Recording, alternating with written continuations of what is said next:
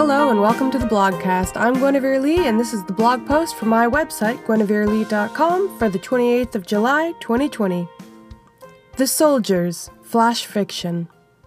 I love a good horror story in the summer. There is little better than sitting around the campfire with friends and family and sharing stories of the grotesque. It may be a little harder to get together this summer, but I can still share a creepy story with you. The Soldiers is a 1,000-word flash fiction set in the last year of World War I.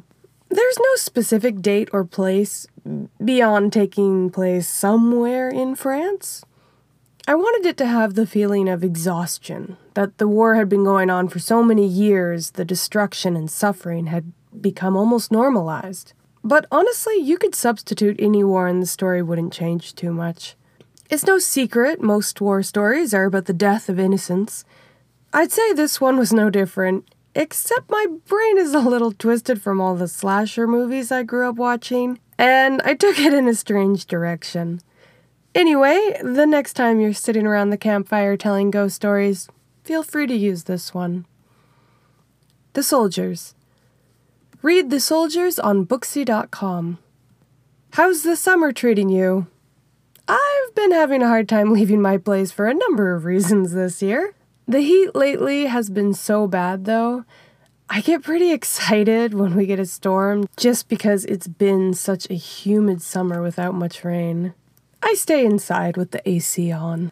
When patios opened, I thought maybe I could go to cafes like in the olden days and write.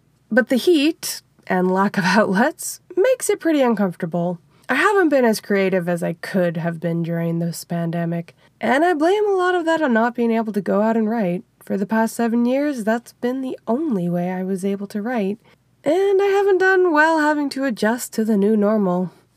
I wonder how other authors have been dealing with this problem. On a brighter topic, next week I will be back with a surprise. I don't want to build it up too much, but I do have an exciting announcement for next week. If all goes according to plan, see you next Tuesday. And until then, stay healthy, everyone.